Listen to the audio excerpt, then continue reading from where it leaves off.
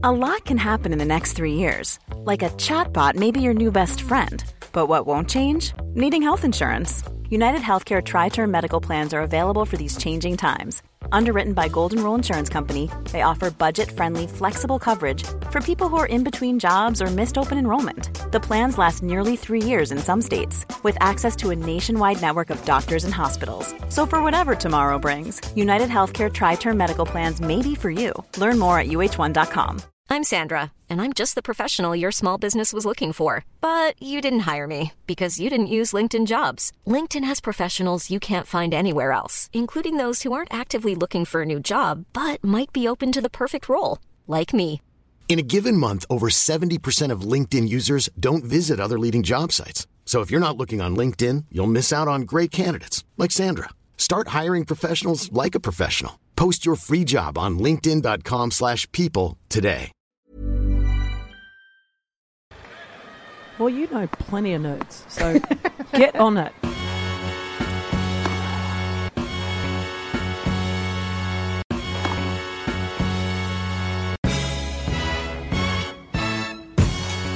I was sick and I got laryngitis, and then I kept going out on the New York club scene for a week, having to yell out over people's voices. The New York club scene. And then I was like, hey, now I've permanently damaged my vocal cords. Cool. Good for me. Yeah. Because I don't need them at all in my industry. Yeah, exactly. It's the one thing you need. I was a little scared, actually. I thought I had nodules, but I didn't go to get it checked out. Anyway, back to us. You obviously didn't have to. Last question. The series thing, it's coming together. It's called Game Changers? Yeah, it's called Game Changers. I love that. Yeah, good, I love right? that. Really good. Yeah, we did a whole thing on Serena. So the 19th, it'll be coming out. I ran into Sandra Bernhard. Oh, and Judy Gold yesterday. Who's Judy Gold? So you've never heard of Judy Gold? Do you know Judy Gold? Is she a comedian? She's a comedian. She's fucking I feel like I'd probably hysterical. see that. No, She did a bit at the LPAC event for us. She was our closing act. Oh Yeah. my God, I peed my pants. Although I did tell her yesterday she's got someone she wants to set me up with. And so I texted her and I said, yeah, and let me know when you're doing a stand-up because I'd like to come because the LPAC piece you did made me piss my pants. Although I'm 47, so it might be bladder leakage, but it's a 50-50 chance it was you. It's either you or I'm incontinent. So is she going to hook you up with somebody? Yeah, she's already on the works. Oh, we're taping. Oh, great. So I was getting levels. Sure. Here we I go. didn't say it was going to be a hot mic after Yeah. Can I use any of that? You can use all of it. You're the best. You're the best, Renee Stubbs. It's nice to see your face in person. Hey, nice to see your face. You survived the U.S. Open series and the U.S. Open. I did. And it's been a long summer. It has been a long summer. I know. We have seen each other. We've raised some glasses together, but we haven't actually taped an episode. No, we haven't. Not for a while. I had this feeling that I was going to grab all these players at the US Open and have, loads of podcasts downloaded for everybody and all our listeners. But instead, I was working like 14-hour days and was unable to grab 45 minutes with anybody that I wanted to, including Darren Cahill. But we're going to get to him at some point. Good. I might grab him in China. Good. You, just so everyone knows, were both doing your normal duties for ESPN, which were the highest rated I saw for years and years. Yes, the highest rated for a long time. But the women's final got over 3 million viewers and the men's got 2 million. Wah for the men. Don't worry, we're going to get to that in a bit. And also I got a text from my friend Dawn, among the myriad of people I met at the U.S. Open who told me that they love our podcast and they love you. And, a lot of them love me, obviously. Well, I need more people to love me in other ways. But, That's right. Caitlin, that's a whole different podcast. That's our relationship podcast coming soon. What is that called? What are we going to call Love it? Schooled. Oh, okay. With our friend Andrea Pekovic. Yeah. a very strange adventure through romance and advice. But a lot of people, including my friend Dawn, said that you were their favorite commentator. Oh, well, thank you, Dawn. I appreciate that. In addition to that, you were coaching. I was coaching, yeah. I got called up by Karolina Pliskova, literally at the airport at LaGuardia, flying to Montreal to work for ESPN. She just said, would you finish out the year with me, basically? And my commitments to ESPN and not wanting to sort of cross-pollinate with other players and not have any players, basically pissed off at me because I'm supporting one player over them and I have to interview them and I have to analyse matches. So it's a slight conflict that I don't want to really, that I can't really avoid at the moment, but I really want to help her through the year, and so we'll see where that goes. And hopefully ESPN understand that I'm trying to do what I love as well, which is coach. I feel like I coach when I commentate. So You do. We're going to finish out the year together, and we'll see if I can get her back on track a little bit, get her confidence up. Well, you're not the only commentator who coaches. Obviously, Lindsay Davenport on the Tennis Channel coaches from time to time Madison Keys. Darren Cahill, your ESPN colleague, does a lot of coaching, is the main coach for Simona Halep, although he commentates on men's matches as a policy. That's sort of where they can get around a little bit. He works with the men and obviously commentates the men and works with a female player, so it's not really that bad. So for me, it just have this little bit of fine line and making sure that all the players understand that I still respect them and appreciate all that they do and not try and make it uncomfortable for them. Well, you're bringing an objectivity that I think serves you well as a commentator too, which is that you're seeing the game in a way that is super, super instructive, especially for those of us watching along at home. Like your doubles commentating in particular, which makes me just so excited to watch more and more doubles, is super, super useful because that's what most people play recreationally. And not that many people watch doubles, but you call doubles in a way that, very, very few people can, where it's both I'm expert. Involved. You're involved. Yeah. I'm fully involved. I'm like dissecting the match and seeing what I would do in those matches. The US Open final was a fabulous match, 7-6 in the third. It was match points galore for both teams. So one of those teams was always going to be disappointed, and in the end it was Ash Barty and Coco Vandeweghe who won their first Grand Slam title ever together, beating Mladenovic and Babos, who had won the Australian Open earlier this year. So they would have been disappointed because they had a set and had 2 match points in the second set, and then they had, I believe, a match point in the tiebreak as well, so in the third. So it was an unbelievably entertaining match. And the great thing about it was it had backed up right into the men's final. Was it the final? Yeah, the men's final on Sunday. So they had an enormous crowd, which is such a great feeling. That happened to me, actually, the first year I won my first Grand Slam in Australia. Our final took almost 3 hours, so it had backed up into the men's semi-final at the Australian Open. So it was an absolutely packed crowd. So for me, that moment of winning my first Grand Slam in front of my hometown, that would have been for Coco, in front of this full stadium was amazing, because we, sadly don't get to have that opportunity. And they loved it. The crowd loved it. And I'm sure people watching at home loved it as well. So. Well, yeah, I sat and watched both Babos and Mladenovic as well as a lot of the men's doubles matches. And truly, truly, in addition to advising people who, whenever they can, should just go and sit and watch elite tennis, whether you've heard of the player or not, but also make time to watch doubles. It's so great. It's so fast. And the crowd really does get into it because you can see all these different tactics and speed and it's incredible, and communication fun. And teamwork. The mixed doubles was fun. Obviously, Bethany Maddox-Sands coming back from that massive knee injury last year at Wimbledon, came back and won another Grand Slam title with Jamie Murray, and Jamie lost in the finals of Wimbledon in the mixed, and then was also the defending champion of the mixed doubles at the US Open. So back-to-back wins for him.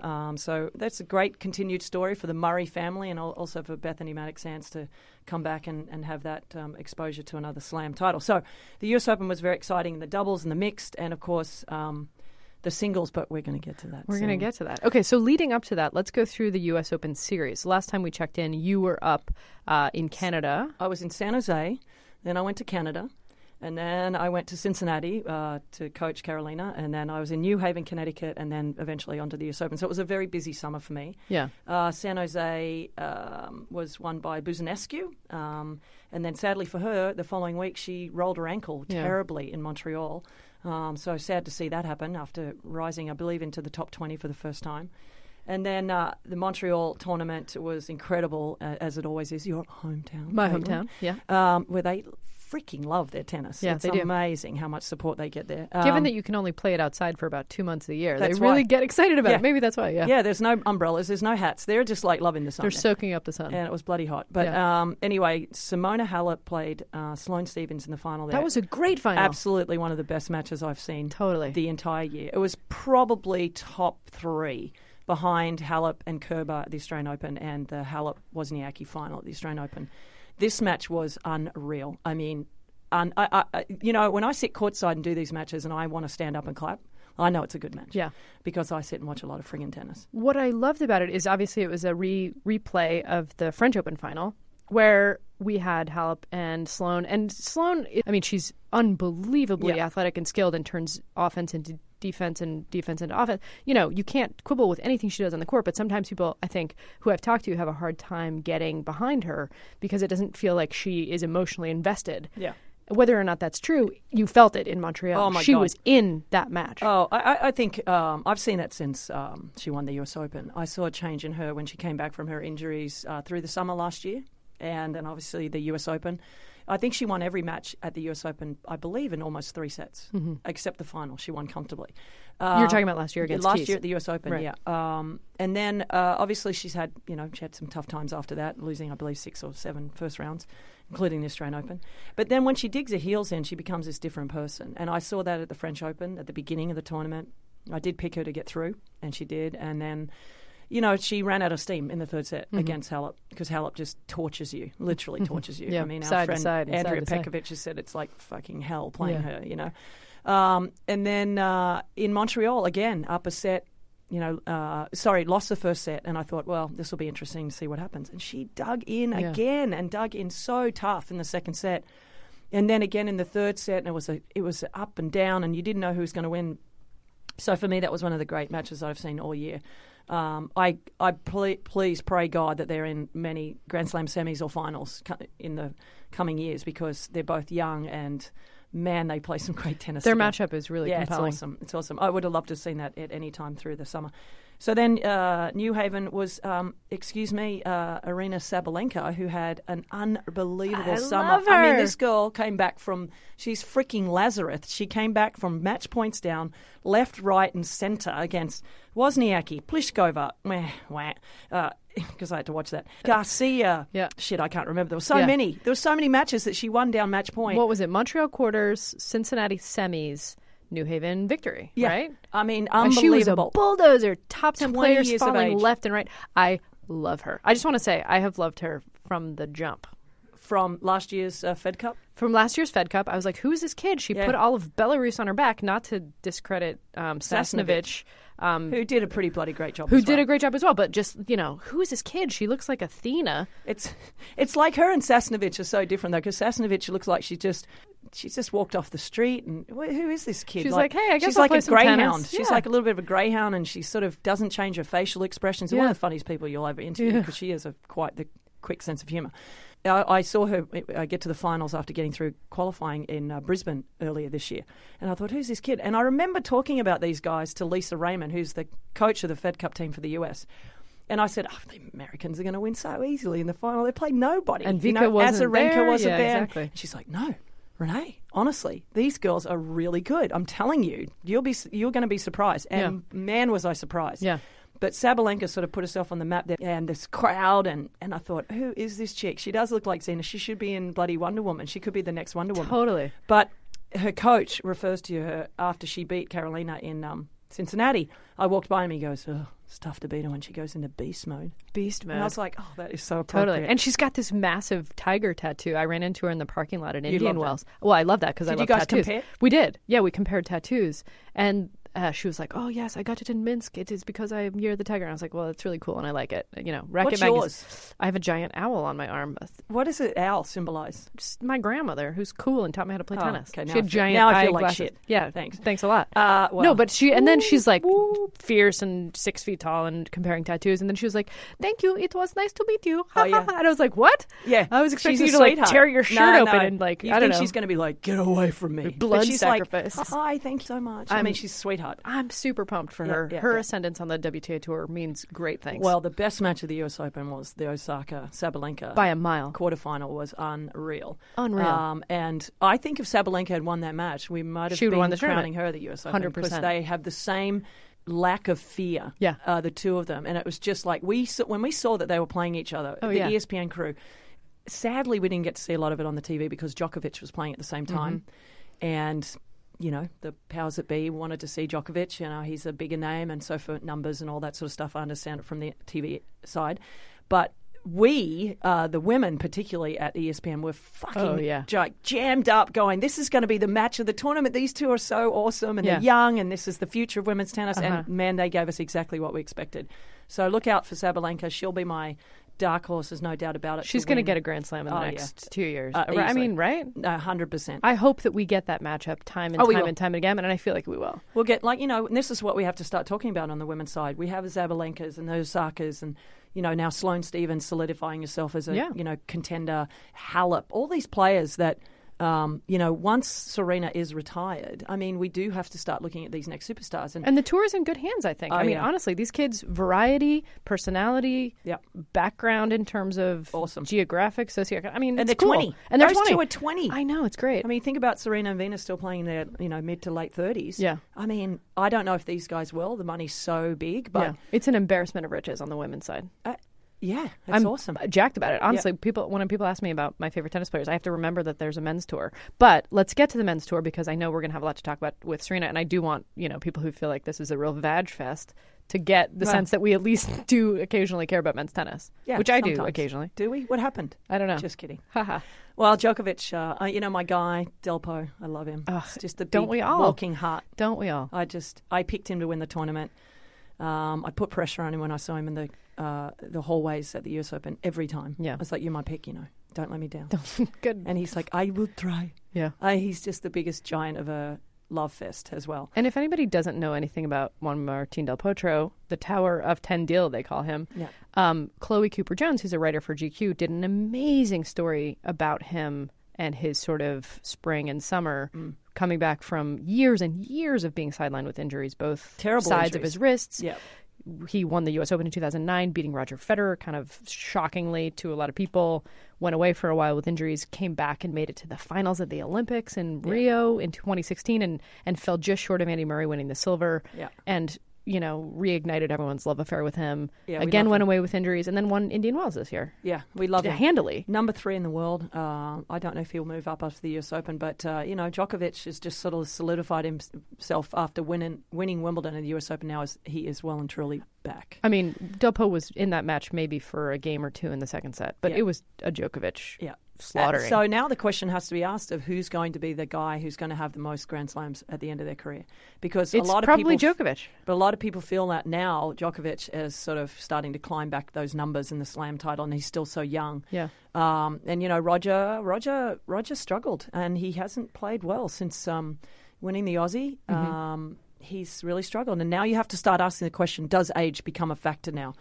He was really affected by the heat, which is very unusual. Yeah, it's the first time I've ever seen him never sweat in his life, right. and he's dying. Yeah, and I noticed that in the match before he did the post-match interview, and he was very short of breath doing the interview, I was like, what is going on there? Well, maybe you 36 years finally catch up with you. I was like, what's going on there? Because normally he's just so pristine and perfect. Yeah.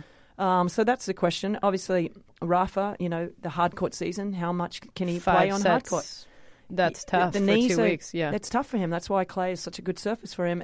He doesn't get that same pounding on the knee. So, listen, we've counted those two out before. I have. Yeah, sure. Me too. So don't be surprised if they're back in the Australian Open. Yeah, but Novak has a winning record against all of them. All of them, and a shockingly lopsided winning record against Andy Murray and Delpo, who are less likely to retire probably, at least given age, than Nadal and Federer. Yeah. Like, what's going to stop him? I don't know. Yeah, not these young guns. I don't think much now. I think he's got his confidence back, and he's got that what's the word?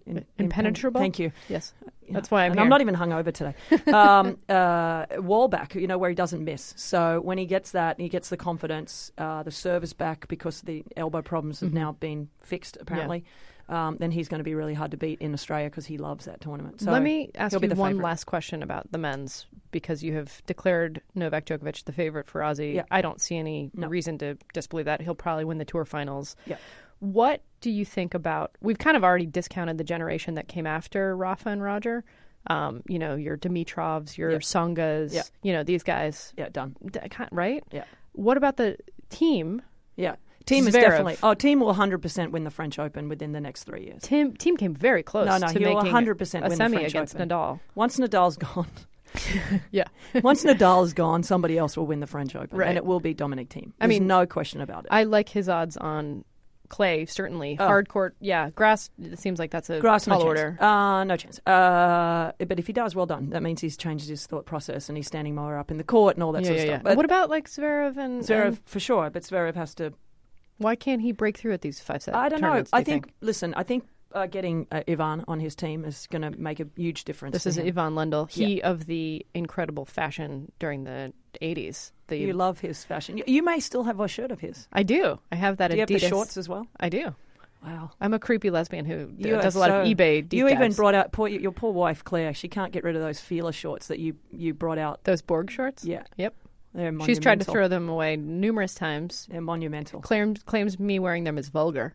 Wow, really? Mm-hmm. That's a big word. That's a success for a marriage when you countervail your wife's tendencies to throw away your clothing. Oh, well done. Well, the rule is that if you buy something, you have to throw something out in your house, correct? She is. She should have a book and a philosophy and tour the world helping people get rid of their clutter. She's a formidable she woman. should come to my place because God knows I'm not a hoarder or anything, but shit, I have. Well, there's a lot of trophies and Fed Cup outfits. What's in your house is really cool. Yeah, that's true. We could Listen, make millions. I have a friend who is a little bit like that too. My friend Joe, who tends to buy shit and bring it into the apartment and doesn't tell her wife for about 3 days until she says, "Is that new?"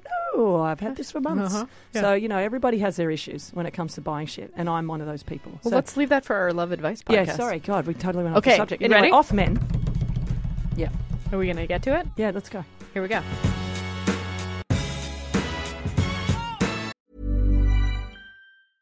Ready to pop the question? The jewelers at BlueNile.com have got sparkle down to a science with beautiful lab-grown diamonds worthy of your most brilliant moments. Their lab-grown diamonds are independently graded and guaranteed identical to natural diamonds, and they're ready to ship to your door. Go to BlueNile.com and use promo code LISTEN to get $50 off your purchase of $500 or more. That's code LISTEN at BlueNile.com for $50 off. BlueNile.com, code LISTEN. I'm Sandra, and I'm just the professional your small business was looking for. But you didn't hire me because you didn't use LinkedIn Jobs. LinkedIn has professionals you can't find anywhere else, including those who aren't actively looking for a new job, but might be open to the perfect role, like me.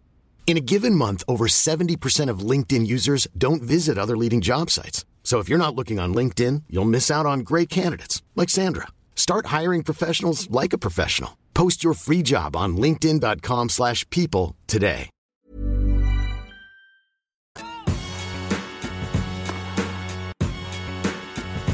Yeah, let's go. Here we go. Serena Williams. How much backstory do you think Racket Magazine podcast listeners need? Do we need to go break by break through this? Do we assume that they've seen it or at I least think that most people have seen it. Let me give you the quickest, what do you call it? Cliff notes. Serena got a warning for coaching. Her coach was seen gesturing with his hands forward, which is pretty innocuous, Caitlin. I know we're going to Save get the into this. analysis. Just Pretty give us the innocuous. TikTok. And so the umpire saw that and decided to give a coaching warning, which, what the fuck? We're going to get into that. And so she, of course, heard this, and I could tell that straight away she went back to return serve, and I could tell that her brain was going, fuck no, I'm not letting this go. I did not see any coaching. I'm not going to take this. This is now you're attacking my character.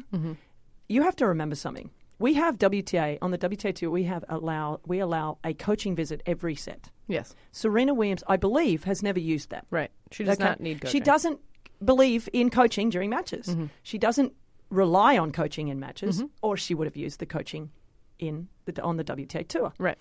So she's never done that. She's never used it. It's obviously, as an umpire, you also know as an opponent, there are certain players that you play against, and there's certain players' boxes that you have to keep your eye out on, okay, that coach consistently. And there are a lot of top players that will remain nameless that have coaches that coach non-stop from the stands, okay, and do not get coaching warnings because the umpire kind of just goes, how egregious is it, Well, and let's put a head on this. You are a coach. Yeah, and I there's no question I say stuff that would be deemed possibly as coaching. Okay. But how much can they hear? How much can they see? How much are you actually affecting the player? Coaches got signals. I mean, I remember when Lisa Raymond and I were together, and she would play matches, and I swear to God, I would touch my right ear, serve it out wide. I mean, there are signals. It's like baseball. So umpires don't even know what the signal is. You could have wiped your brow, and that could be, chip and come into the net. I mean, there's so many signals that coaches can do. Tony Nadal coaches all the time. Yep. All the time. Everybody knows it. He even admits it. The same umpire, in fact, called Nadal, not only in the past, they've had a lot of dust-ups, but also in this tournament for coaching. But, it happens all the time. He never gets called on it. He does get called on once it. in a blue moon. No, all the time, and he got called in this tournament. I'm going to just fact-check the few things that are widely By available. the same umpire at the US Yes, Open? same umpire. Okay. All right. So, but he is notorious at doing it, right? So good for him for calling him on it, right? I would say that Serena's not notorious for doing it. I know her well. Patrick, what he did, the signal he did was pretty innocuous. It was. So you were surprised, in other words. I was surprised that he was given a warning for that. And secondly, at the time, ESPN showed the split screen. She wasn't even looking at him at the time. So I know that's not the rules, the way it's written. If you see the coach coaching, you have to give a warning. So technically a violation, however, something that most people get away with, that seems clear. On a consistent basis. Most people have interpreted this chain of events as it was a stretch of a call. Yeah, and he should have said to Serena, I think he should have given Serena the chance, knowing that she's not one of those people most of the time, to say, Serena, tell Patrick to watch himself. And that happens often. Yeah. I would say that happens more than actually calling a coaching violation. Okay, so let's get into what happened next, just to get people Break caught of up. racket. Now as a two code. games later, she breaks the racket, automatic code violation. Nobody disputes that. If you break a racket, you get a code violation. As soon as she did it, I went, oh my God, that's a point penalty. Yeah. Oh, shit. Okay, so you have to remember 2 games prior to that when she's having the conversation with him at the chair, she's pleading with him that I didn't see any coaching, I do not get coached, et cetera, et cetera, et cetera. And he said, I understand, and he's trying to please her and say... Diffuse the situation. And she's like, okay, we're on the same page, right? So you understand me, right? I really think, in my heart, She thought he'd rescinded the warning. But not to take sides, because I think it's clear what sides we're both on this, which is yay tennis. You can't take a... I know that. Nobody can take it back. I know that. And that is the one question I want to ask Serena. Did you think that he rescinded that warning? Yeah. Because why would you throw your racket knowing you're going to get a point violation? At that time in the match, it's not a good time to throw your racket, right? So... Because most people, when they do get a warning, make a decision, okay, I'm going to cool it or I'm going to antagonize this further. Like Benoit Paire, for example, broke 3 rackets, incurred you. I mean, come on. If you know you're going to go there, you're going to go there. I had a point violation at the Australian Open in my first round, the year I won the Australian Open. And I'd had a warning, and it was Pascal Marie was the umpire, and he and I now have talked about it. And we're friends. And I'm friends with, I would say, all the umpires that I've yelled at. And because most of the time I was right. But anyway, he asked... In the first game, my doubles partner, Lisa Raymond, had Achilles problems from time to time. And she said, oh, shit, I think I've just hurt my Achilles. And I was like, oh, my God, we need the trainer. Yeah. Now, I turned around in the middle of the game. It was the first game of the third set. And I turned around to him and I said, can you get the trainer? Yeah. It's juice. It's a huge game, all right? And he's yelling out to us, but I need to know for what? I go, no, you don't. Yeah. Just call the trainer, yeah. right? And we're trying to win this game. Can you stop talking to us? Yeah. So anyway, it ensued. I walked up to him and I said... He goes, Renee, I need to know for what? I go, no, you don't. You just need to call the umpire. Now I'm getting super mad, right? Because I'm like, he's antagonizing me, which is kind of what happened the other day. Yeah, and your veins are pumping out, with adrenaline, and you're stressed out, up. man. You know. Yeah. So anyway, I called him a French prick, and a French prick. Was he French? Yeah. Okay. And he gave me a warning. Now on top of that, I had a point penalty. Now Lisa is grabbing my shirt literally because he's now going back and forth to me, and I'm like, you're so wrong in this circumstance. Yeah. To antagonize me and keep going. You just needed to call the trainer and shut up. Right. That's it. Right. So I got, so amped, and Lisa literally grabbed me. If I had one more, back then it was point game. It was gone. You're done. Right. See you later. And that year we won the Australian Open. So I can understand Serena's angst and anger to being accused of something that she really in her heart feels like she's not. And by all accounts, she doesn't exchange signals. There are many players who do. Yeah. But she walked after she got that point penalty. And she knew she had a second code, or didn't know she had a second code, and walked to the first court. She didn't. She should have walked to the love 15 or 15 love. Yeah. But she walked to and she said, "What? What are you talking about?" Yeah. And he goes, "That was your second code." Yeah. So now in her brain, she's like, "You didn't rescind it? Oh, now you're calling me. You really are calling me a lie." Escalated. So now that escalated everything even more because she's like, I can't, So she's going a thief. out of her mind Yep. now, right now. Taken a point from me, and I believe, did she break that game that she was down? When she was down 3-2, she came back to 3-all. Yes, and I think here's the biggest problem. This is where I have a little bit of a problem with Serena, and I love Serena, but when it got to 3-all, she was back. Yeah. The crowd were on her side. Completely. She had everything going for her. and she played a fucking terrible game at 3-3. She double faulted. She missed a back end down the line. She missed balls that she shouldn't have. I believe she may have even double faulted twice. Or she made errors. Naomi was like, what is going on? She was totally overwhelmed at that moment. And Serena lost her serve. Now she's so pissed at herself. Okay. And now all the stuff that's happened prior is now coming back, and the umpire's going to get it now. She should have given it to herself at that moment. Because at that moment, she was What do you mean back. giving it to herself? She should have controlled herself at that moment, okay, and sat down and realised that really the onus then was on her. Because when it got to 3-3, it had nothing to do with the umpire now. It was all about how she was playing, and she did not play a great game at 3-3. Yeah. So when she sat down, she took her anger and her being upset out on the umpire and wanting an apology. Yeah. And kept going and belabouring that issue. And of course, he and then responds called him a liar and cheat.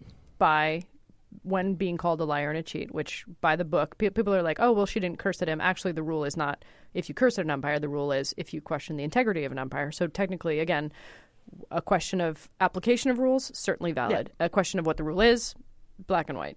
If you question their integrity, calling them a thief or a liar, it is worse, in fact, than using F-bombs. Totally. But in your mind, is that justified that he takes a game from her? No, because I think at that moment you have to understand as an umpire, you're the only one that can settle that situation at that moment. Serena could have. There's no doubt. I truly think that she made a huge mistake there of belabouring the issue with the point penalty in the coaching. She should have let it go. But she also, I know her, she didn't drop the F-bomb. I know you're saying it's part of it. Yeah. But, she didn't get to the point where she's like, you're a fucking liar, you're a fucking cheat. Yeah. That would have been, it's done. So in your mind, she was exercising restraint. She was trying her best. Okay. Yeah. So when she got up from that, I think you have to understand as an umpire, you're umpiring a US Open final. It is a set in 4-3, and it's a break. Yeah. You got to stay away from that. You got to let that go. Yeah. You've got to let that go and let the players be the ones that end up deciding that match. And I think that was a massive mistake from him. I think he overstepped by giving the coaching warning. I really do. And then I think he just kept it going. And that last one to give a game penalty was huge because Naomi Osaka probably would have got up, held serve and been up 5-3. And we wouldn't have had this. Yeah. We wouldn't have had this over. It was already a problem, but she had that in 2009 against, Kim Clijsters with the foot fault and the, I'm going to shove this ball down your. We've had that. We had in 2004 the shit with the line calls. We had 2011 against Sam Stosur with the come on and the point, the warning there. And she's had her problems on that court. Yeah. That was a moment to say, I'm going to swallow my pride here. It may not be the right thing as an umpire because she has questioned my integrity, but do I really want to insert myself in this match now that is going to be obviously huge? Right. And that was a mistake from him. The thing that... And it took away, in the end, from Naomi's victory. I agree that Naomi's victory was overshadowed. From my perspective, she was going to win that match no matter what. But here's the problem. Well, we'll never know. Right. That's my problem. But I don't think we'll never know because... Well, she lost a service game the one before. Fine, but she beat Serena. Now, granted, a more diminished Serena. She Serena served without, it out beautifully. At 5'4", 20 years old, first Grand Slam final, playing her idol with the crowd lustily booing at this point. It was terrible. Terrible. The crowd has absolutely... nothing but it's terrible. Everybody should be ashamed to do. It. They should. Yeah. And I have friends who were in there who were booing, partially Shame because they were confused, but also we can get to that. To me, what happened was you saw a player who was losing, who was getting beaten. No question. Handily beaten. Everything Serena had to throw at her was getting thrown at her. No question. And Naomi was handling it beautifully. And being a really, really big Naomi Osaka fan, to me, the question of, and I have and I will continue to sort of give every benefit to the doubt of what it is to be a woman, what it is to be a person of color, which I don't understand and I can only guess.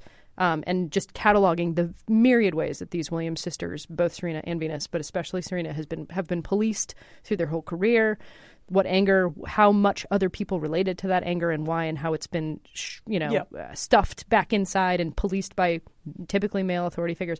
I have spoken about that. You have spoken about that. We can talk about that more. But in this moment, what I was thinking was, she's pissed, she's losing. She's trying to make the match about something else. More than anything else, was it a fight for women or people of color? I don't know. I think it was a fight for herself because she was on the ropes. Taking the officiating out of it, which maybe you can't do, but in the context of knowing how Serena is as a competitor, and you know her better than I do, so maybe this won't ring true, but I saw a player who was trying anything. Is that fair? No, I don't think she was trying. I don't think it was gamesmanship. I think it was her losing control. Yeah. And I think that Serena, she has that personality. She'll admit it. I mean, she has a personality that can sometimes go off the rails and get very angry and get, sort of, protecting herself, which, as you've already, talked about. For reasons we understand. Reasons we understand. That Indian Wells episode still to this day is the second worst thing I've ever seen on tennis court, with the crowd booing her playing against Kim Clijsters. So, she's gone through years of playing at the US Open. I remember commentating a sideline match, and I did a post-match interview with her, and I literally said to her, how does it feel to have this crowd support finally? Mm-hmm. I said those words to her. What did she say? Oh, it was fantastic. Obviously, she replied great, and because there were years that she did not have support at the US Open. And to be clear, the tennis establishment now treats her with reverence. And the crowd. And thank God. That was not, many people forget, that was not the way that she had been treated forever. I remember commentators who are famous now, who played alongside the Williams sisters, who the rumors were that other people on the tour treated them terribly because they didn't basically want to make room for them. Yeah. Well, I mean, listen, we can go through a chronological order of the things that they've had to suffer through, and etc. The bottom line is in this final, it was nobody won, and I feel like in the end, I would have loved to have seen Naomi Osaka held serve at 4-3. And Serena holds serve to make it 5-4, and that kid serves it out the way she did, without any question mark or asterisk next to that scoreline. Nothing but cheers. Well, I mean, I don't know if she would have got cheers because it was quite obvious that the crowd was still going to be very pro Serena, which they should be. I mean, she's one of the greatest female athletes we've ever seen in the world, and she's American, and we're playing in America. I don't know. I tend to disagree with that. I feel like tennis should be always applauded. Come on, go to Wimbledon when you're playing Andy Murray. Go to Australia when you're playing an Australian. I think that's an unrealistic expectation on my part. I mean, in Paris, good luck playing a French person. I mean, what a nightmare! I'm still hearing French names in my head in Paris. But I mean, that's just a parochial crowd of what you should get when you're playing at home. Home field advantage. But what happened is that, that's a sad asterisk to that match. And I would have loved to have seen that kid earn her right throughout the whole match in holding serve at 4-3 and holding serve at 5-4, because I do believe she would have done that, but there's still that question mark. And that bothers me as a competitor. Yeah. I'm like, everyone's going to question that for the rest of my life. Yeah. Everyone's going to question that. And that friggin' sucks. And I served out the match. There's no question. But what about that little extra help to get to 5-3? Yeah. He should have not given that opportunity for an asterisk. Yeah. And he should have said, this is the game right now. This match is bigger than me and my ego, and I got to let this one go. And I may be making a mistake.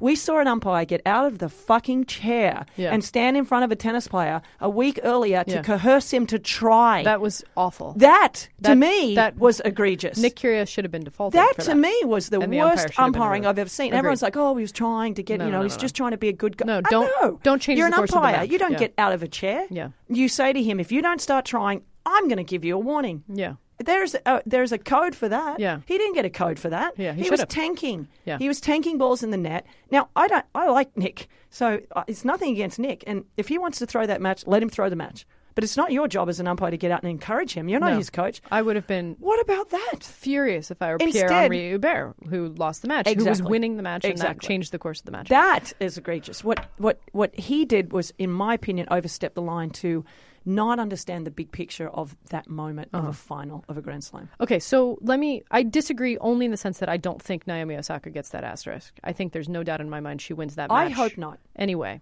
I luckily for us, I think, and I feel like we both agree on this, she's going to have lots of other Grand Slams. But she'll never have that first one back. That first moment. Let's talk about how we can sort of, as a tennis community, use this scrutiny, use the things that Serena has brought up, whether they were applicable in this situation or not, about the way that women are officiated against, about the calls. There have been very, very many sort of spirited pieces of evidence thrown at this debate. Well, men got more fines in this tournament, but look at what Federer got away with saying, and Nick Kyrgios got coached by Leoni, and the guy got out of his chair and coerced him to try. I would love to see, and I think that this is a very doable outcome of this, let's have data. When Gina Davis got a sense in her gut that men were getting awarded all of the opportunities to direct, all the financing by Hollywood, everything that she knew helped the thumb on the scale towards keeping women down, she founded an Institute of Gender Studies, put numbers behind this stuff, and then thrust them in the face of anyone who would watch. And to her great credit, I think has been a large part of changing the tide and the conversation around women in Hollywood. Mm-hmm. What if we were to do something like that? I think that would be a fantastic outcome. Well, you know plenty of nerds, so get on it, because I think that's a great idea. I think that's a great idea, and we should do that. I know that Tennis Australia has got an email from Craig Tiley the other day from Tennis Australia, and they're already looking at changing some things down in Australia. They're trying to get a full consensus from all the players, TV people, past players. I don't know what category I fall into. Can you say what some of those are? Yeah. You're a leading luminary of the game. That's the category that you fall in. I'm old. They are looking at coaching and allowing it for men and women. Allowing it for men and women. And do you think that that's good? Yeah, I mean, let's just get rid of the ambiguity of this rule. It's bullshit. 100%. And it's the only sport that doesn't allow it. And I hate coaching. Just let me just say, I've always been against the on-court coaching rule because I think, for me, as a player, I was smart. I didn't have a big this or a big that. But that was your advantage. My serve was pretty good and my volleys were pretty good. But, I didn't have, massive game, right? But I had a good brain and I could analyse the match and I could go from plan A to plan B to plan C. Some players don't. Yeah. They just hit the ball big. And that was your advantage. And that was my advantage. So why are you taking my advantage away by giving it to somebody else to help somebody else get through a match? If I can control myself, my nerves, or my... That should be part of the game. Right. Okay, but we've thrown that out the door. Realistically... So if we're going to throw it out the door, TV love it, the crowd love to hear it. Yeah. Let's implement it in and get rid of the non-coaching rule because it's just stupid now. And I think it would actually really help commentating. I've said this before and I mean it. You're, to me, one of my favorite commentators because you do a great job of actually explaining the game. It's not like, oh, he's feeling nerves. That doesn't mean anything to me, and I'm not singling out one commentator when I say that, although we both know I am.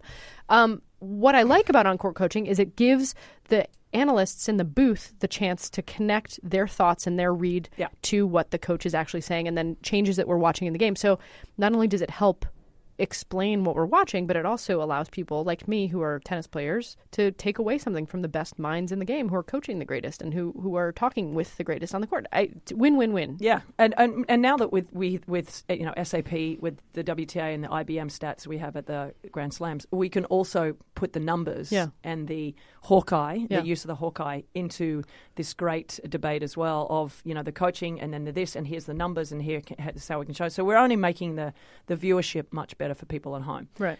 TA is also looking at, maybe taking the lead out of the game. They're sort of trying to find out if that's something that players are for or against. Where do you fall on that? I want to get rid of lets. No lets. No lets. Yeah. It's part of a point. Why should it not be a part of a serve? Yeah. And how many times has someone hit a great serve on a big point? It happened 2 years ago, I believe, with Serena in the Australian Open, or 3 years ago. She had an unbelievable serve out wide and celebrates and and it's like nobody heard it except that stupid little machine that usually picks up just the vibration of the ball going over the net. The amount of times that's happened in mixed doubles, I'm like, what are you talking about? Right. Didn't even touch it. It's just, it sets off that stupid little thing. And everyone's like, what about the dead net cord on the match point? I go, oh, when does that ever happen? Yeah. I mean, and you know what? And if it does, well, then so be it. What about when you hit a crap ball and it hits the net and drops over? What's the difference? Yeah, it's a good point. It's okay. It's just. I'm convinced. No lets. And it happens more that there's lets that aren't even heard or affect the serve that get called. True. And that's my problem. Yeah. And I hit that great serve out wide and I picked the right spot and she picked the wrong spot and I've hit and it just touched the net. Yeah, players aren't like get over it. Getting a drop shot serve. No. Where they would, It happens in a point, so who cares? So that one. What else? I'm fully for. 2 for 2. We're totally in agreement. Let's do this. Tennis. What's the other thing? The fifth set tiebreak. Obviously, what happened at Wimbledon is, it caused a lot of conversation. Isner and Kevin Anderson's epic 5-set match, which just ruined them in the final. Yeah. Nobody had a chance after that match. And, when you see Kevin Anderson win the match and he's just like, well, that sucks. Yeah. You got to get rid of the extended set for the men, particularly in fives. I don't have a problem with getting rid of it, not getting rid of it in the women's best of 3, but I think in best of 5, let's end it. This argument has started to come back into favor because of the long Wimbledon semifinal matches. Both of them, obviously the Isner-Anderson match in particular, stretched into a second day. It was like 3 matches in one. 5 sets. Well, I've always been a proponent of getting rid of 5 sets altogether. Me then too. You stop the conversation of, we're equal prize money. That's the guys the are thing. playing more. Equal prize money becomes a moot point because everyone's playing 3 sets. Listen, a boring 3-set match at 6-2, 6-3, 6-2 is an extendedly boring 3-set match. I mean, I would argue the U.S. Open final. Oh yeah, By the time you're getting to the Djokovic Del Potro third set, it's like, oh God, just put this up. And yes, misery. You have the odd match that 2 sets down, people come back and win a great 5-setter. I'm like, listen, I've made this argument. Go and watch all the men's matches at the Olympics. They are phenomenal. They're phenomenal, and they're 3 sets unreal. except the final. But 3 sets is the norm for almost all the matches, and they're unbelievable. I mean, the Del Potro Roger Federer match at Wimbledon. At the Olympics in London was unbelievable. 17-15 in the third. It was great. Like, let's play extended third sets. Yeah. And play 3 sets. Yeah. And everyone's like, but what about the great 5-setters? I go, is it the 5-setters that you remember, or is it the 5th set that you remember? Exactly right. Nobody remembers I don't these remember obligatory the 3rd and 4th sets. I'm They're bored. such a snooze fest. I'm bored. And I'm a tennis purist, and nobody loves Same. watching tennis or watches more tennis than me. Yeah. But I watched the Nadal-Roger Federer final at the Australian Open 2 years ago, where everyone was shitting their The pants. 5th set is because the they're like- only good set. They're like, oh, this is the greatest match. And I was like, guys, I left 4 times in the middle of that match to go get a drink because I was so bored. And I'm an alcoholic. And I'm not an alcoholic. Well, I'd spent 2 weeks working, so it was the first match I actually watched where I could drink. And the extended 5 sets made me drink. But, I mean, the 5th set was the only thing that was really overly exciting. Those guys did not play good tennis at the same time, except for that one set. Yeah. So really, what they're talking about is one good set. The final set. Agreed. That's all. We just want the final set. Exactly right. I want some urgency. I don't want to feel like, okay, well, Well, I don't know if we're going to get that changed, Caitlin, but maybe, hopefully, we will one day. And or I maybe think the guys just the would semis appreciate and it. finals. Yeah. Don't ruin these guys' bodies for what? Exactly. So I have to watch a boring 3rd and 4th set? Yeah, exactly. No thanks. Mary Carrillo said to me, you don't pay more money to watch a 3-hour movie over a 2-hour movie. Right. You just want to watch a good movie. Yeah. And that's what we need to think about when we're talking about 5 sets of tennis. And that is, Wimbledon, 5 hours of sitting and watching the same match. I don't want to do anything I'm for sorry. 5 hours. I'm bored. Totally. I'm totally bored. If it's a 3-hour match and it's exciting, that women's stuff at the Australian Open with Halep and Kerber and those guys, and 3 hours and 40 minutes, shit, that was like on tenterhooks the whole match because every point was important. Yeah. I've seen guys throw sets because they're down a break in the 4th and they go, fuck it, let's just get to the 5th. Yeah. I saw it happen at the the French Open finals. Novak Djokovic was playing Nadal, and everyone's going to write me, and I'm going to get blown up on Twitter for this, but he totally tanked the 4th set because he couldn't be bothered coming back, and I don't blame him. Right. I'm not going to blame him. It's the circumstance. Why would I try and come back? Right. Let's just start the 5th anew. Why use your emotional energy and physical energy? And what if I don't win this set anyway? Right. So let's just get to the 5th and let's go. Let's start from neutral. And that's what happens all the time in best of 5. And guys that don't admit to that are lying. So anyway, that's the integrity of the sport as well for me, and I have a problem with that. Okay. So we're going to change the world. We fixed all the tennis rules. Call us, commissioners. Yeah. Commissioners, come on our show. We should be the commissioners. We should get the commissioners on our show. I agree. We're available for consulting at the low rate of $10,000 an hour. Oh, thank God you said that. That's right. Like $500. No, come on. I'm an expensive standards. Exactly. All right.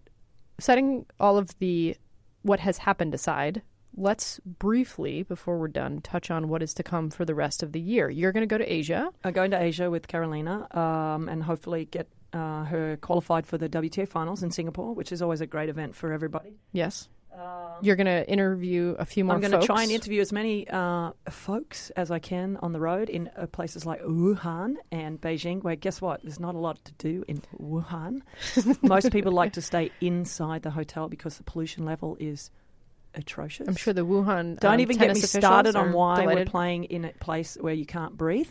And players are playing out there for 3 hours. Not good for the lungs. Great. And I mean, you can hear mine, Yep. and I don't even smoke, which apparently you're stopping again. Is that right? It's a struggle. Yeah. We're going to put this on the Love podcast. We've This is on the health podcast. That's right. We're going to have spin-offs. We're human beings. We have our vices. We have our proclivities. We're just trying to do better one day at a time. Right, Renee?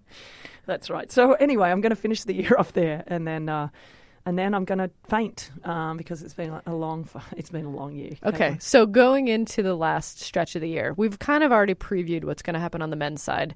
hard to imagine Djokovic doesn't just clean up and end up winning He's the the Tour favourite. Finals. I mean, can anybody beat him? I mean, yes, Indoors? probably in an Roger. individual day. Maybe Roger indoors. Do you but- think Roger, given where he is with his season, is up for the task of taking him out one last time in Shanghai? Yeah, or? I think he'd like to finish the year Yeah. off on something worthwhile. Yeah. And then for the Australian Open, looking forward, I think that Serena's the favourite. Yeah. I think if she can keep herself fit and happy and healthy, this is a year into her really coming back. I mean, she Yeah. only came back in March. So I think And physically making she was 2 much Grand better. Slam Yeah, finals I mean, within- come on, what she's done is Unreal. phenomenal. Yeah. Phenomenal. It's I- a joke. My But the nerves have got the better of her in these finals, and that's Yeah, an it's interesting interesting, thing right? for me. But I think in Australia, she's always felt this incredible, relaxed environment there, Yeah. and I think that if she's going to break this record, be ironic or equal it. It'd be ironic that if she did it in Australia, Yeah. next to the Margaret Court Arena and the Yeah. Rod Laver Arena. They should rename it They Serena should. Williams Arena. Yeah, they Sorry, could- Margaret Court, sorry, but fuck you. Your record's now been equaled, and Yeah. we're getting Which rid of wasn't a record anyway, because nobody went to Australia during all those years, so I don't know why it was even a thing. Anyway, touche and Yes. correct. Yes. But Serena, I think, will be really ready to prime to go there as Yeah. long as she's up for the task physically. 7 matches is a lot, and emotionally. But I think in Australia, I think at Wimbledon and the US Open, the emotions are a little bit higher for her. Wimbledon is Wimbledon. Everybody, Yeah. it just has this aura around it. It's magic. The US Open, of course, for her being American, and she hasn't won it for a number of years, has always been a bit of an emotional struggle, Roberta Vinci, for her. I mean, on top of her Pliskova. trying to win the Pliskova, trying to win the Grand Slam that year against Roberta Vinci. Yep. But I think in Australia she feels really comfortable and really at home, and that the tension is not quite as high there as it is at those particular other Grand Slams that she made a final. So she's my favourite at the Yeah. Australian Open, and I think Halep will be knocking on the door down there as well. Yeah. And our little Sabalenka and Osaka. Oh, Let's man. hope that they get through. Super excited to watch them. Did they both qualify for Singapore, do you think? Do you think they make it? They cap Osaka off the will year? for Yeah. sure after winning the Open, Yeah. and Sabalenka is knocking on the door, but there's a lot that are knocking on the door. The future is here, Yeah, Renee. It is. I'm excited. I'm excited. Get to talk about those two for a long time. All right, let's go to rehab and come back and do it again. Rehab. Okay. Therapy. Didn't you just come from therapy? I did. Oh, well done. Thank you. Give me that number. I will. And that's it for this episode of the Racket Magazine podcast. Thanks for listening. Our host is Renee Stubbs. Our co-host and producer is me, Caitlin Thompson. Music by internationally renowned DJ Stretch Armstrong. Thanks to Tim Ruggieri, Taylor Dalton, and the team at Acast. Find us at racketmag.com/podcast and subscribe to us at any of your favorite podcatchers.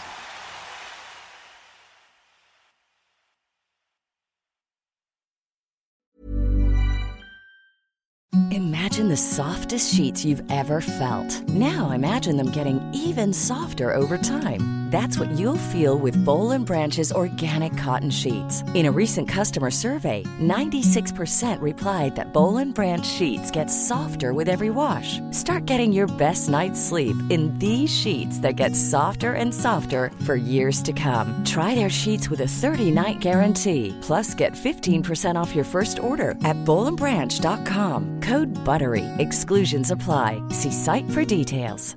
Planning for your next trip? Elevate your travel style with Quince. Quince has all the jet-setting essentials you'll want for your next getaway, like European linen, premium luggage options, buttery soft Italian leather bags, and so much more. And is all priced at 50 to 80% less than similar brands. Plus, Quince only works with factories that use safe and ethical manufacturing practices.